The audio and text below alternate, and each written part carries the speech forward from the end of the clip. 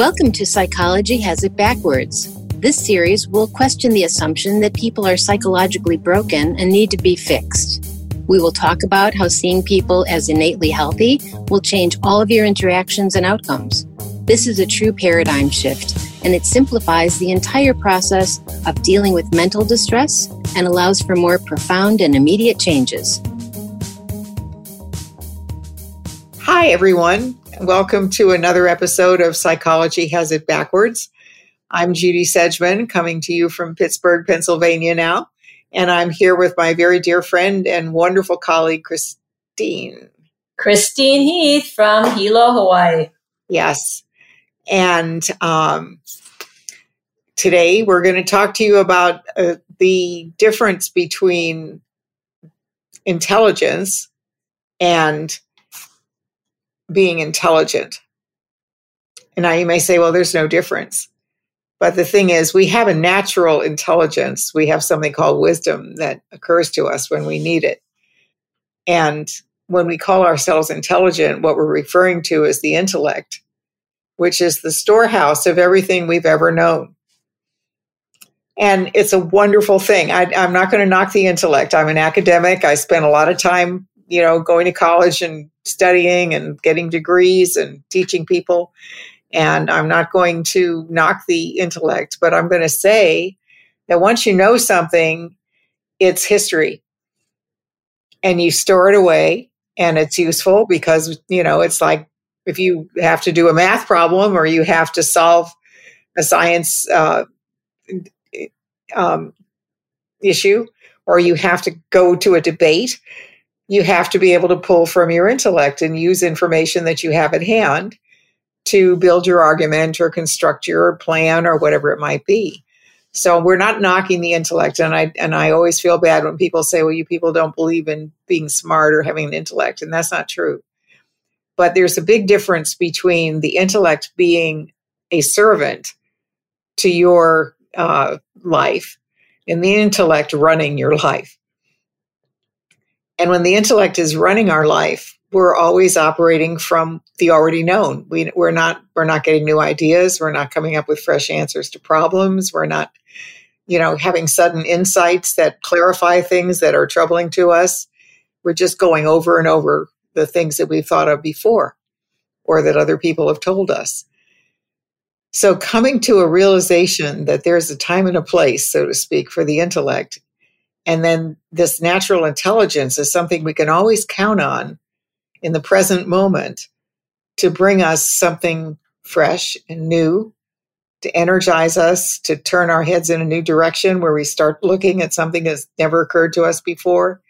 All of these things that make life refreshing and exciting and thrilling. And when you get so proud of yourself because you saw something you never saw before and suddenly you know how to do something you didn't think you could do, or, it's where all the joy comes in those moments of discovery. And then, after you discover it, it joins its friends in the intellect because you know that. But the whole idea of learning, of living a lifelong learning, is always wanting to see what's going to come up, to look in the direction of your natural and deeper intelligence and seeing what comes up. So that's what we want to talk to you about today. One of the things that occurred to me one day when I was sitting back and I had a couple of clients that were trying so hard to not think. They were so busy-minded. And I thought, what is it about us that we get so caught up in our thinking? Like, why do human beings do that? And I thought, I just don't know. And all of a sudden, what popped in my head was, because it seems like your intellect has an intelligence to it. And then I was like, oh my God, that's so true. It's like when thoughts come in my head, it's like, this is God speaking. You are stupid. Oh, that's right. I forgot. There's a way that the thought comes in your head. They're ridiculous thoughts, right? But you follow them because it doesn't seem like it's, I guess because we don't really understand how thought works. So one of the things that occurred to me was that every thought that comes in our head is a little bit like having your own personal Siri. And so, right, Siri is a programmed artificial intelligence that's programmed by somebody, okay, and you're the one that programmed yours, right? And so everything that's in your memory is how you saw life, how you thought about it, the experiences that you've had. It's all you, but it's what you've already experienced, right? There's no ability in your intellect to come up with that new thought that you've never had before. Now, we all know that we get them. So that has to come from something deeper. And that's what you're talking about, Judy, that the intelligence that we are connected to is the intelligence of all things. So when we were talking about doing this, what occurred to me was it's kind of Siri versus God. It's like, who are you listening to? You're listening to Siri tell you stuff that it's been programmed to think by you. So it looks real to you. Or are you going to listen for a new thought that comes from the energy that creates all things, that you're a part of, the life force? And that intelligence is the intelligence of nature, the intelligence of the universe, if you will. But it's when you look at life, there's such a perfection to it. It's kind of unbelievable, but to me, that's like, there's an intelligence greater than you. But we get really caught up listening to our own personal intelligence, especially if you're a little bit smart. Yeah. Right? Because your thinking works so well. You think, oh my, this is great. Oh yeah, tell me another thing I know. And you're just like listening to yourself thinking. So when you get in a low mood, what comes out is all your negative thoughts. And then you think, oh, that's true. Oh, because you thought it before, not because there's anybody telling you this is a true thought. And we have these thoughts that are just kind of off the wall sometimes.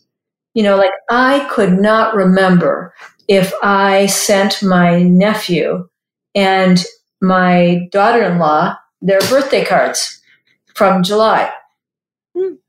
Because we had gone over in May, and I brought everybody's cards and gave it to them in real time. But then I couldn't remember if I went ahead in time or if I just went back in time. I started thinking about it. I was like, did I give it to him? I think I gave it to him. I better buy a card because maybe I did and I forgot about it. And it was terrible. So I finally had to text my nephew and say, did I give you your birthday present? Because I can't remember. And he said, oh, yeah, Auntie, you gave me the card. I said, oh, because I thought I had, right? But I just was insecure about trusting that memory. So, like sometimes I have thoughts that I've done something and I haven't done them. Sometimes I have thoughts I did do something, like you could ask Debbie, the person that manages my business, and she'll tell you frequently, I told her to do something, and she said, you never told me to do that. So, I'm telling on myself now, but, everybody does this to X degree. We forget things. We can't remember where we put things. And our intelligence that's from that life force isn't about the details. It's not remembering things. It's seeing life from a new place, and then you see it differently. When your intellect is going, you're just kind of going over what you already know. So people are searching for happiness, which has nothing to do with the content of your memory. Nothing. But that's where we're looking for it. And that's why people keep trying to figure out, how do I stop thinking? How do I quiet down? How do I get a good feeling? And that's just getting that intellect going. And if you haven't felt that way much, there's not going to be any answers there. It's funny that when you said people go back, to their memory, I was thinking when I was in college, I had a friend who in freshman year, she started dating this guy. He was really cute, but he was a gambler. And he had a really bad gambling habit. And, when she realized that, she broke up with him because it was just difficult for her. But she really liked him, and he was cute, and he was, had a lot of good qualities. So sophomore year, she comes back to school and starts dating him again. And so I remember my roommate and I sat her down and said, why are you doing this? It's a new year. It's a fresh start. You could meet new people. It's the beginning of the year. Why did you go back to them? She said, well, we had a lot of fun. And all summer I kept thinking about the fun we had. And I was thinking, well, maybe the fun outweighs the problems. And I thought we do that. In business, we do that in personal relationships. We go back into our intellect and we pull out, depending on the mood we're in, we pull out the good times and we return to situations that maybe we need to use some more common sense about, or we pull out the bad times and we overreact. Because if we're just going back in time and picking and choosing is like picking books down from the shelf. I'm going to read this one again, but I'm not going to read this one. And that's not the same as sitting quietly and listening for a new idea, listening for wisdom, listening for a deeper insight into what's going to work for you. And I wish I'd known that when I was younger, because I really didn't. I mean, I had enough common sense to realize my friend was throwing her life away, which she ultimately did because she married the guy, and then he blew their entire savings and everything they had in their house, and she lost everything, and it was tough. But I can tell you that I didn't have the common sense to be able to say where that comes from. So we were in the habit of giving advice. My roommate and I were always giving people advice because we did have common sense. Everybody has common sense, and we were happy to share it. I'm sure people just loved it, but if I'd only known to be able to say, you don't need to listen to us, you need to listen to you, because the intelligence, that's the other aspect of this intelligence, is that it's universal. Everybody has it, whether they're in touch with it or not. It's one of those things that it doesn't matter whether you're accessing it or not. It's like those fountains that bubble. As soon as you pull the cork, the bubbles start again, because the bubbles are always there waiting. And that's how the intellect is. The intellect can drown out, as the cork that you can plug the new ideas. But as soon as that cork is released, they just bubble up again. As soon as your mind quiets, those ideas bubble up again. As soon as you look there, instead of looking back into the intellect, you get insights. And how you can tell that you're getting an insight is that it comes with a really nice feeling. It comes with an aha kind of feeling. Like, oh, yeah. I see. Or like, oh my gosh, I wish I would have thought of that yesterday, But when you think of it, that it's good, that it's helpful, that it's something that you're glad you saw. And those are the ideas that make life really fun, and then makes us fearless. Is when we get a good idea like that, we're not afraid to follow it. Yeah. It's also as you're talking, what I'm thinking about is that in memory, we also have thoughts about ourselves. Oh, yeah. And those are the ones that get us the worst, right? Those are one of our clients calls it the God thoughts. It's like, this is God speaking. Don't forget, you're stupid. And like, I had one client who said that she's always feeling guilty, so she kind of obsessively prays that God will make her a good person because she thinks she's a bad person. And I said to her, well, you think that you're different? She goes, well, I'm Catholic. And I'm saying, oh, well, that explains everything. She goes, at Catholics, we always feel guilty about everything because we're bad. And we just have to wait, hopefully we, confess our sins so we can go to heaven. I said, well, how about if we started, instead of thinking that way, because that's just in your memory, but it doesn't mean that it's true or that it's a good thought or that it has any kind of intelligence behind it. But you can observe that thought, like you just told me about it. So you can see that, and then you can decide to let it go or to do something about it. But the intelligence that determines that isn't from your intellect. So it's like asking Siri a question, and she gives you an answer, and the answer is absolutely wrong. You don't follow that. Like it says, take a left at the next corner and you drive into the ocean. Well, you're not going to go drive in the ocean because Siri tells you that. But people do that with their own thinking, right? They think like, I need to keep losing weight till I die. Like that thought looks like a good idea to them because they don't step back and say like, oh, that's just my little computer malfunctioning right now. It's just throwing out a thought that's not really based on truth. It's just kind of putting stuff together the way I programmed it in, and sometimes it comes out a little nutty. I'll let that go. Thank you very much. Yeah. But because we give our intellect so much credibility, we think that we're right all the time. And that's don't you think that's kind of a function of consciousness? It takes what you think and then makes it seem real so that you'll do something with it one way or the other. Right. It's almost like consciousness colluding with the intellect when the intellect is running the show. Right. But really it's for us to be able to see like, okay, better check this thought out. Yep. And because it creates a bad feeling with it when it's coming from an unhealthy state of mind. Right. And that's kind of like, your signal that, A, wake up, pay attention. Like, it's a little bit like, when, you get in one of those big jets, right? And the pilot you got two pilots up there, I guess, in case something has the one, the other one. But really the computer runs the plane. The computer, takes the plane off, lands the plane and does all of that. The pilots do very little unless something goes wrong. Then you want someone with intelligence deciding what to do and not totally trusting the computer because the computer might be malfunctioning.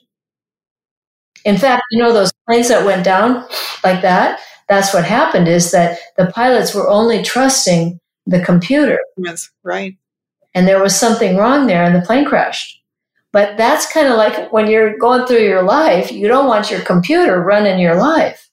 You've got to pay attention. Like in a lot of ways, it's great. It helps you do mathematics and it helps you remember where your house is when you go home. And it helps you remember if you gave your nephew a birthday card or not, but it's not flawless. It makes a lot of errors. Yeah. And also I think the more insecure we are and the more frantic we are for an answer, the more we get wrong answers from the intellect. It's like the intellect is also kind of responsive to our state of mind. Because we lose our own judgment and we get, it's like flailing around. Like I had an experience. I've just recently moved and I'm still unpacking and there are boxes everywhere. And there were a lot more boxes a few days ago. And I had ordered a grocery delivery because I'm now living in this city. And that's what people do because we don't have cars and drive to the grocery store. And I needed the phone to let the grocery person into the door because the front door is electronic and they have to ring a bell and then you open your phone to the app and you can open the door for them if they're who they should be. And I couldn't find my phone. And I knew the grocery person was going to come within 5 or 6 minutes. I can expect this grocery person. And I'm frantically looking all over the house. Now, it's a very small place that I've moved into. There are not that many places. There are not that many surfaces, but there were a lot of boxes and things around. And I'm looking at every surface, and I must have looked at every surface 15 times. Well, you look at the few surfaces you have, and if the phone's not there, it's not going to show up there. And it took me a minute. I had to sit down and get quiet, and suddenly I thought it must have slipped down behind a box. So where was I last unpacking a box? And it was in the bedroom, and I went in the bedroom and moved the box, and there was the phone. But honestly, I wasted a lot of time looking fruitlessly at the wrong place because that's what my intellect was telling me. Well, look again, you missed it. Look again, you missed it. You must have missed it. It's got to be here. Instead of asking myself, well, where's it in a place where it's full of boxes that you've been unpacking? Where's the phone likely to be if you can't see it? So that just always astounds me how we can get so caught up in the intellect that it doesn't even dawn us. That's where that saying came from, that insanity is doing the same thing over and over again, expecting a different result. It's really true. That's what we do when we keep looking in the intellect. If we're going to find it, it'll be there the first go round. So you can kind of see too that why we do this podcast called Psychology Has It Backwards. Yeah. Because it's all about the intellect with people in psychology. You're analyzing your thinking, right? You make up the thinking and then you pay somebody to analyze it, which I think is very interesting. And I did that myself. That I thought was hilarious. And then you're changing your thinking, which it's like the computer spews out this thinking, and then you're going to change it after you thought it. So it's all about changing your intellect rather than seeing that you are more than your intellect. Right. Because that's your freedom. Otherwise, you're chained by however you programmed it. I know for a lot of people, that's not that good. Yeah. It helps with your self-esteem to remember that it's just you thinking. It's just a thought. There's no truth in it. There's no life to it. That's why I always refer to that our intellect as the dead thought cemetery. Because you have a thought, right, in life, you think it, and then it goes into memory. You have a thought, it goes into memory. But we're not, like, paying attention to what we're collecting.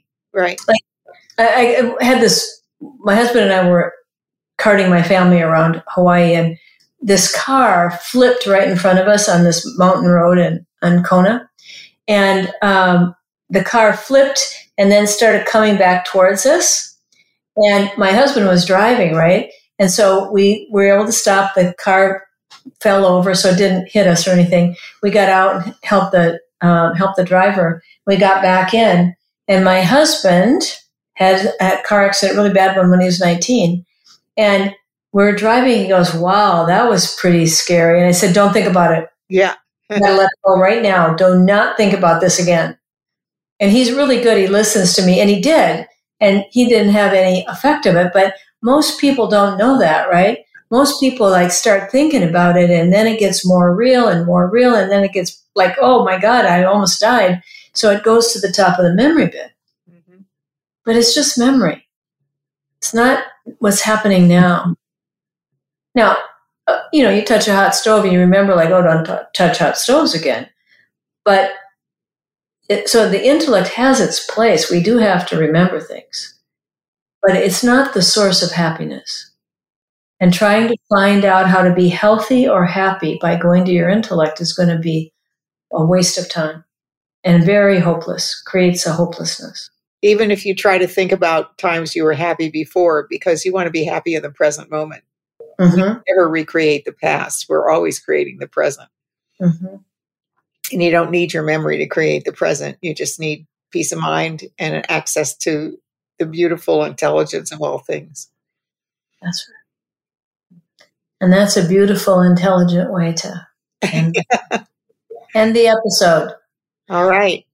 Well, it was great being with you again, and we'll see you next time. And meanwhile, take care of yourselves. Have a great week. Thanks for joining us. Aloha. We hope you heard something new and that you will continue to join us to challenge the prevailing thinking about the possibilities for health in everyone. To subscribe to the podcast, visit our website at psychologyhasitbackwards.com.